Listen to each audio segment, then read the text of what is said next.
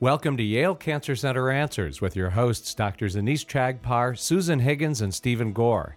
Dr. Chagpar is Associate Professor of Surgical Oncology and Director of the Breast Center at Smilow Cancer Hospital. Dr. Higgins is Professor of Therapeutic Radiology and of Obstetrics, Gynecology, and Reproductive Sciences, and Dr. Gore is Director of Hematological Malignancies at Smilow and an expert on myelodysplastic syndromes. Yale Cancer Center Answers features weekly conversations about the research, diagnosis, and treatment of cancer. And if you'd like to join the conversation, you can email your questions and comments to canceranswers@yale.edu, or you can leave a voicemail message at 888-234-4YCC. This week, it's a conversation about nutrition and exercise for cancer patients with Heidi Larson and Courtney McGowan. Heidi and Courtney are both certified specialists in oncology nutrition, and here's Dr. Anees Chagpar. So maybe, Courtney, we'll start with you. Tell us a little bit more about what exactly is a certified specialist in oncology nutrition. Sure. So as a registered dietitian, we have our degrees in nutrition and then sit for an exam to become registered dietitians. And then in addition to that, you can seek further specialty certifications in oncology. And you need extensive practice hours to do that. You sit for an exam. And that allows you the credential to practice as a specialist in oncology nutrition. And so it really means that you have the knowledge and the background to counsel patients specific to the things they might be experiencing as they go through treatment. So, Heidi, when we think about nutrition, a lot of people think nutrition is nutrition is nutrition. Eat healthy and all will be well with the world. Are there special considerations for people who have cancer? There are several considerations that we take into account, and it really depends on the cancer diagnosis and what type of treatment they're going to get, whether a patient will be undergoing surgery, whether they are going to receive radiation and the location of the radiation, or if they're going to be undergoing chemotherapy. So we do try and take all of those things into consideration when we counsel a patient. And sometimes while they're going through this acute treatment, your goals might change depending on what side effects you're experiencing. So Courtney, maybe we'll pick up there. Talk a little bit about what are the kinds of things patients ask you about? What are the kinds of goals that people are setting? And presumably these goals change over time. They do. So your overall goal as a dietitian is to help these patients prevent malnutrition, help them eat well through their treatment. And as Heidi mentioned, their goals do change, and what they're able to do changes as they go through treatment. So it is very dependent on the area of disease that's being treated. So patients who have disease of the head and neck may experience taste changes, may experience difficulty chewing or swallowing. And so as you're sitting down and you're talking with them, you're trying to help them navigate these side effects from treatment. And so you're taking into account not only what their food preferences are, but many of the foods that they used to enjoy, they may not be able to tolerate anymore. For example, a patient who was a meat and potatoes guy, if he is experiencing dry mouth or difficulty chewing and swallowing, lack of saliva, a big hearty steak may be a hard thing for him to sit down and eat. And so making suggestions along the lines of, a chopped chicken salad where you've got the mayonnaise in there, it's nice and chopped finely, that may be something that's more appealing to the patient. In some cases for those head and neck cancer patients, it gets to the point where they're not able to eat much of anything at all, and that's where we consider need for feeding tubes and nutrition in that through that vehicle. So, and I guess the other question, Heidi, that people ask is, did I eat something that caused my cancer? Are there things that people should be avoiding that are carcinogenic, or foods that you kind of say, steer clear of that? Or is it really, there really is less of a tie between what you eat and getting cancer? Because presumably that's a question that many people might ask. I agree. I think a lot of people look to their history and behaviors they've might have had that could have influenced their cancer diagnosis.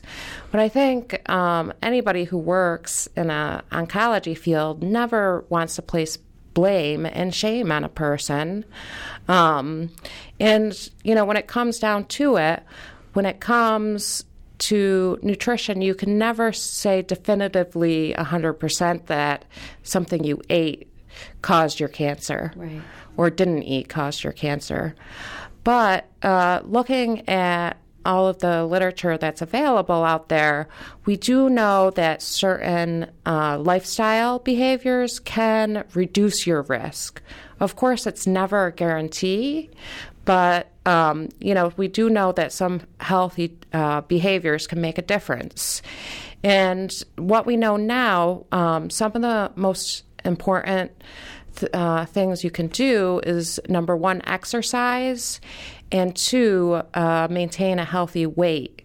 And there's more and more evidence emerging that obesity can play a huge role. So, if anybody can do anything to reduce their risk, I would recommend going out there, trying to get some exercise and trying to come up with a plan for weight loss. Yeah. And I'll tell you, now that we've started a brand new year, a lot of people are thinking about making resolutions. I'm going to lose weight. I'm going to get healthy. I'm going to exercise. I'm going to eat right. That's a little bit easier said than done. So, Courtney, what suggestions do you have as a nutritionist from a practical standpoint? People have made all of these resolutions with the best of intentions. What steps do you recommend to help them lose weight, maintain an ideal body weight, eat healthy, get exercise? Sure. So I think one of the most important things to do is to set realistic goals.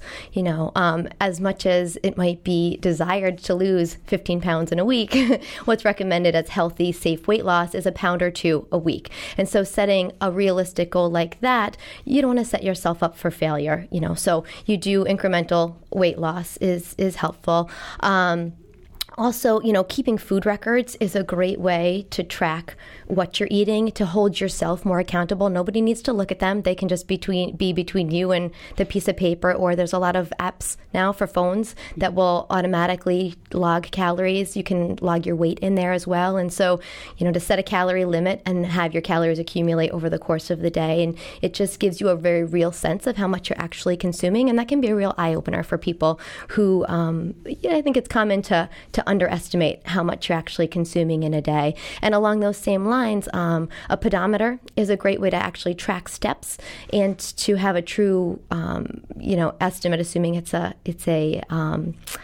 reliable pedometer. But it'll give you a good sense of exactly how active you are. A lot of people, also overestimate how much they're exercising. And so to have their eyes open to that can be helpful. Yeah, I tend to overestimate my exercise and underestimate my food intake. I think that has something to do with why I am the size that I am. Exactly. Yeah. You're not alone. So Heidi, maybe tell us a little bit, if we set this realistic, okay, let's say we're going to be realistic, goal for weight loss. A lot of people wonder, how do we actually achieve that? Is it calorie restrictions? Is it fat restriction? Should we be eating high protein? Should we do like a grapefruit diet or an Atkins diet? What about cleansing things? What works? Give us a tip on how we can actually lose weight and do it in a healthy way. Well, this is the never-ending debate among nutritionists, is what is the best way to lose weight. And not only dietitians have opinions about this, but anybody you would meet on the street has an opinion about this. But, we really try and focus on the long term and try and get people to avoid a fad diet that will only bring a temporary change. And research really shows that the best changes happen in small increments. So, and also the goal should be measurable. So instead of saying, I would like to lose weight or I want to exercise more, you should quantify that. So you should maybe, instead of saying, I would like to exercise more, or I'm going to the gym, you say, I'm going to walk up 20 flights of stairs a day. Or, there's a lot of evidence that people don't eat enough fruits and vegetables. A measurable goal would be, I'm going to eat 7 fruits and vegetables a day.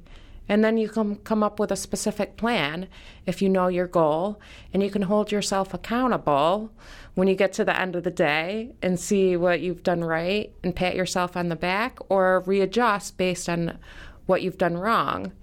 And we have found that those small incremental goals produce more long-lasting weight maintenance. So, Courtney, what about, so you set yourself some small incremental goals and you kind of know what you want to achieve. I still think people might be stuck where it comes to, well, what really should they be doing? So recently, the guidelines have changed. So can you kind of give us a sense of, like, is it that we're only supposed to eat so much sugar, or is it the carbs, or is it protein, or is it fat? I mean, people keep telling us to read the labels, and I read the labels and I don't know what to make of them. Yeah, so it can be confusing. Those labels can be overwhelming to look at. But in general, what's recommended, and as is to follow a diet that's wholesome. Follow a diet that is, rich in fruits and vegetables, whole grains, as opposed to refined white grains. Choosing primarily a plant-based diet has been found to reduce cancer risk. And so, getting your protein from your nuts and your beans, and it certainly can include animal sources of meat, but to primarily focus on the plant-based food sources. And of course, portion control is always important too. And so, we set a goal of, say, those seven servings of fruits and vegetables like Heidi mentioned. And if you think about, that sounds like a lot, but if you incorporate those over the course of the day in the form of not just with meals, but make your snacks those fruit and vegetable bases as well, you're not only helping to get those nutrients from your fruits and vegetables, but you're cutting down on calories when you end up replacing, whatever you got out of the office vending machine with the carrots and celery that you brought from home. And so when we talk, Heidi, about these goals, can you tell us a little bit more about what is a reasonable goal in terms of steps? So, Courtney, you mentioned having a pedometer, and a lot of people say 10,000 steps a day. I always wondered, where did that number 10,000 steps a day come from? Like, was it pulled out of the air? Because truthfully, when some of us, not pointing any fingers or anything, but some of us get home at the end of what we considered to be a busy day, and we look at the pedometer and we're nowhere even remotely close to 10,000 steps a day. And so I start thinking, what's up with 10,000 steps a day? Could we make it like 2,000 steps? Well, the 10,000 steps a day equates to 30 minutes of exercise every single day, which is the amount of exercise that they found produces some type of benefit for people. So, it is a challenge to get the 10,000 steps in a day because I've done it myself. And, some of the ways that, I've been able to incorporate more steps into a day is, I'll walk through the hospital while I'm working, or take the stairs, or if it's nice weather, take a step outside. So if you start early, before you get to your end of your day, you can get closer to your goal. All right. Well, we're going to take a short break for a medical minute, and then we'll catch up more about food and nutrition and exercise with my guests, Heidi Larson and Courtney McGowan. The American Cancer Society estimates that there will be 75,000 new cases of melanoma in the U.S. this year, with over 1,000 of these patients living in Connecticut. While melanoma accounts for only about 4% of skin cancer cases, it causes the most skin cancer deaths. Early detection is the key, and when detected early, melanoma is easily treated and highly curable. Clinical trials are currently underway at federally designated comprehensive cancer centers, such as Yale Cancer Center and at Smilow Cancer Hospital at Yale New Haven, to test innovative new treatments for melanoma. The goal of the Specialized Programs of Research Excellence, SPORE, in Skin Cancer grant is to better understand the biology of skin cancer with a focus on discovering targets that will lead to improved diagnosis and treatment. This has been a Medical Minute brought to you as a public service by Yale Cancer Center and Smilow Cancer Hospital at Yale New Haven. More information is available at yalecancercenter.org. You're listening to WNPR, Connecticut's public media source for news and ideas. Welcome back to Yale Cancer Center Answers. This is Dr. Anees Chagpar. I am joined tonight by my guests who are registered dietitians. In fact, they're oncology specialist dietitians, Heidi and Courtney. And we're talking about nutrition and exercise for cancer patients and for people who never want to become cancer patients. So, Courtney, before the break, we were talking a little bit about getting 10,000 steps, getting 30 minutes of exercise a day, because that reduces risk. And we've talked a little bit about, how we can try to lose weight and eat healthy as we start the new year. For cancer patients, I would anticipate that some of those recommendations may be more difficult. I mean, let's suppose you're going through chemotherapy or radiation and you're getting a bit tired. How do you still get that exercise in? And how do you still remember to eat healthfully?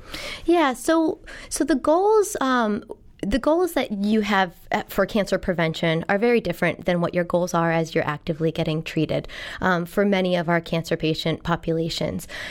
Once you have a cancer diagnosis, you're undergoing treatment, there are so many side effects that can make it very difficult for you to follow those previous guidelines of, a diet rich in fruits and vegetables and whole grains, which tends to be very high in fiber. As you go through treatment, some of the common side effects, diarrhea is very common. And with that, for many patients, they better tolerate diets that are low in fiber.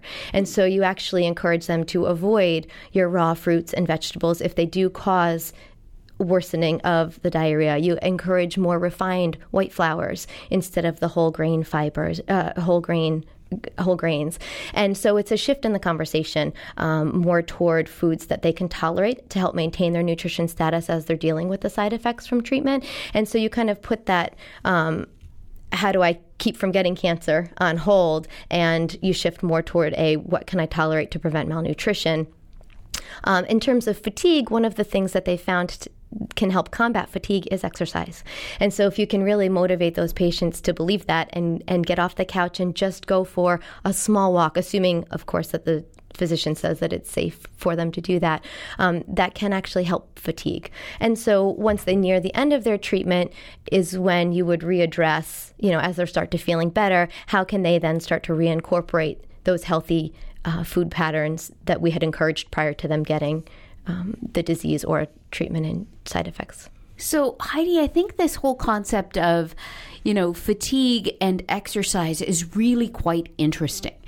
I find that even for non-cancer patients, one of the difficulties is the fatigue and the lack of motivation to get to the gym. Once you're at the gym, you have a blast, you're going hard, you're pumped, life is grand, but it is that, and we've all had a million excuses, me including, I'm too tired, I've had a busy day, it's too cold, you name it. How do you get over that? Because I think that when patients and people have fatigue, one of the hard parts is that first push to get out there. And once you exercise, you feel great. But how do you get over that first hurdle? I think that's a big issue for a lot of patients. I agree. there is a lot of evidence out there that people who exercise and are active are less prone to chemotherapy-related fatigue. So, it's really working individually with a patient to help them identify what motivates them. So a person who has never been to the gym before isn't going to, go sign up at the local gym, but perhaps you can help them, recall a time in their life and an activity in their life that they enjoyed. So, or even if you can get them, to think about walking around the neighborhood, because getting outside, getting fresh air, not only are you getting exercise, but it can also affect your attitude and your feeling of well-being. In addition, I think there is a 1 or 2 day period where people do feel very fatigued after treatment. And I think it's also okay to let people know during that 1 to 2 day period, it is okay, to skip the workout, but still try and maintain your day-to-day activities, and to especially, take care of yourself and maintain good hydration during that time, so that when you are feeling better, you can get back out there and get your exercise in. So, Courtney, Heidi mentioned hydration, which brings up a whole other issue. People say that we should be drinking 8 glasses of water a day. Why is that? And is that really true? Do we really need 8 glasses of water a day? And as the corollary to that, is it any fluid? Like, can we have 8 glasses of Diet Coke instead? You want to maintain proper hydration, of course, and the 8 glasses of water a day are recommended. It depends on your patient population. If you're talking about the healthy, well individual, then water is going to be a great choice because it doesn't have calories. So if you're talking about trying to, manage weight, it's good for that. When you get into your diet beverages, many of them have caffeine, and so for the healthy population, it is best to do water. I know sometimes that's hard for people to tolerate, and they do make these great water bottles now where you can put your fruit in the middle so that it infuses the flavor of the fruit into the water, which is a great way to get some added vitamins as well. So that's a clever way to help you reach that goal. And when you're talking about the cancer patient, it changes a little bit where you're having them get full quickly and having all these other side effects that are making adequate intake difficult. And so for that population, encouraging things that do have calories is preferred. Water is always good, but sometimes they find it more manageable to do popsicles, and sometimes your nutrition supplements can also be of benefit, your liquid shakes and things like that, where you're getting some calories and protein along with your hydration. And so again, that conversation shifts depending on the type of person you're talking about. So, Heidi, let's talk a little bit about supplements and so on. Many of us are now getting ready to start the new year. We want to be healthy. Should we be taking supplements? Should we be taking a vitamin? What about protein supplements and things that you can find at health food stores and at the gym? Are those good for you, not good for you? There's so much varying information out there. Give us the straight goods on what we should be doing or not doing. Yes, it's all very confusing, and I think I wouldn't necessarily call it information, more marketing than anything. But, statistically, I think 70% or more of cancer patients use some type of supplement. And the type of supplements that they use can vary from just a whey protein to, a highly complicated herbal mix, to, your day-to-day grocery store items that are supplemented, waters. So it can vary greatly. Our philosophy as dietitians is whole foods first. And when you look at the evidence, it does point in the direction that you get the greatest benefit nutrients from foods. And, every time they've tried to extract a specific supplement out of a food, for example, selenium in prostate cancer, the potential benefits they've seen have been negated when they take the supplement only. But I think people really do, perhaps use supplements when they might not necessarily be safe.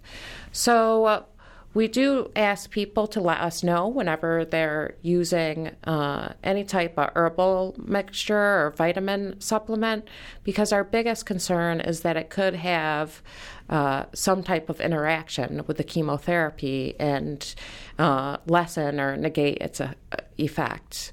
As far as like whey protein supplements, again, if somebody's eating well, that's maybe something that's not necessary.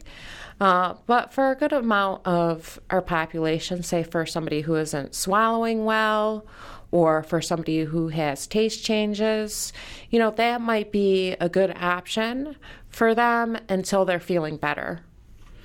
Are there certain supplements and vitamins that could actually promote cancer that people should really be wary of? Or is this just, you really don't need it, you can take it if you'd like, but talk to your doctor about whatever you're taking? Based on the literature I've seen, I know that there have been some cases where bodybuilding supplements have been pulled off the shelves because they've been shown to cause prostate cancer in certain populations. And as well, I know that, folic acid, if you're already diagnosed with cancer in excessive amounts, could potentially be harmful. Right. So I think it's just people need to be a little bit cautious about what they're taking and where they're getting their information from. And part of the concern with supplements, too, is that they're not a regulated product. And so, the FDA doesn't oversee what's in them. And so what's on their label is not necessarily what's actually in the product that you're consuming. And so that's warrant for concern. And especially in the cancer population, when you're talking about someone who might be neutropenic, if these products aren't regulated, if their counts are low and they could be at increased risk for infection, the products aren't regulated, they may contain mold. They may contain something that could cause an infection or cause harm to them. And so that's the concern with supplements. And, with the guidelines of various colors of fruits and vegetables and whole grains, as Heidi said before, as dietitians, we advocate food first. Yeah. So what people advertise as natural, probably the most natural thing to do is shop in the produce aisle and get something that came from a tree or a plant or a bush or something. Right. And that's not to say that, in our patients, when we talk about how they're eating poorly, a lot of them, when they are restricted in the amount of fruits and vegetables they're able to tolerate, a multivitamin could be appropriate for patients like that. But that's just your standard run-of-the-mill multivitamin without the bells and whistles. Yeah. So you're not the first nutritionists who have said, eat the rainbow, right? Eat all of the different colors. So why is that? What's up with the colors? What about just eating, because on the other hand, you also all say, eat a plant-based diet. Well, most plants are green. What if you just ate green? Is green good enough, or do you really need the rainbow?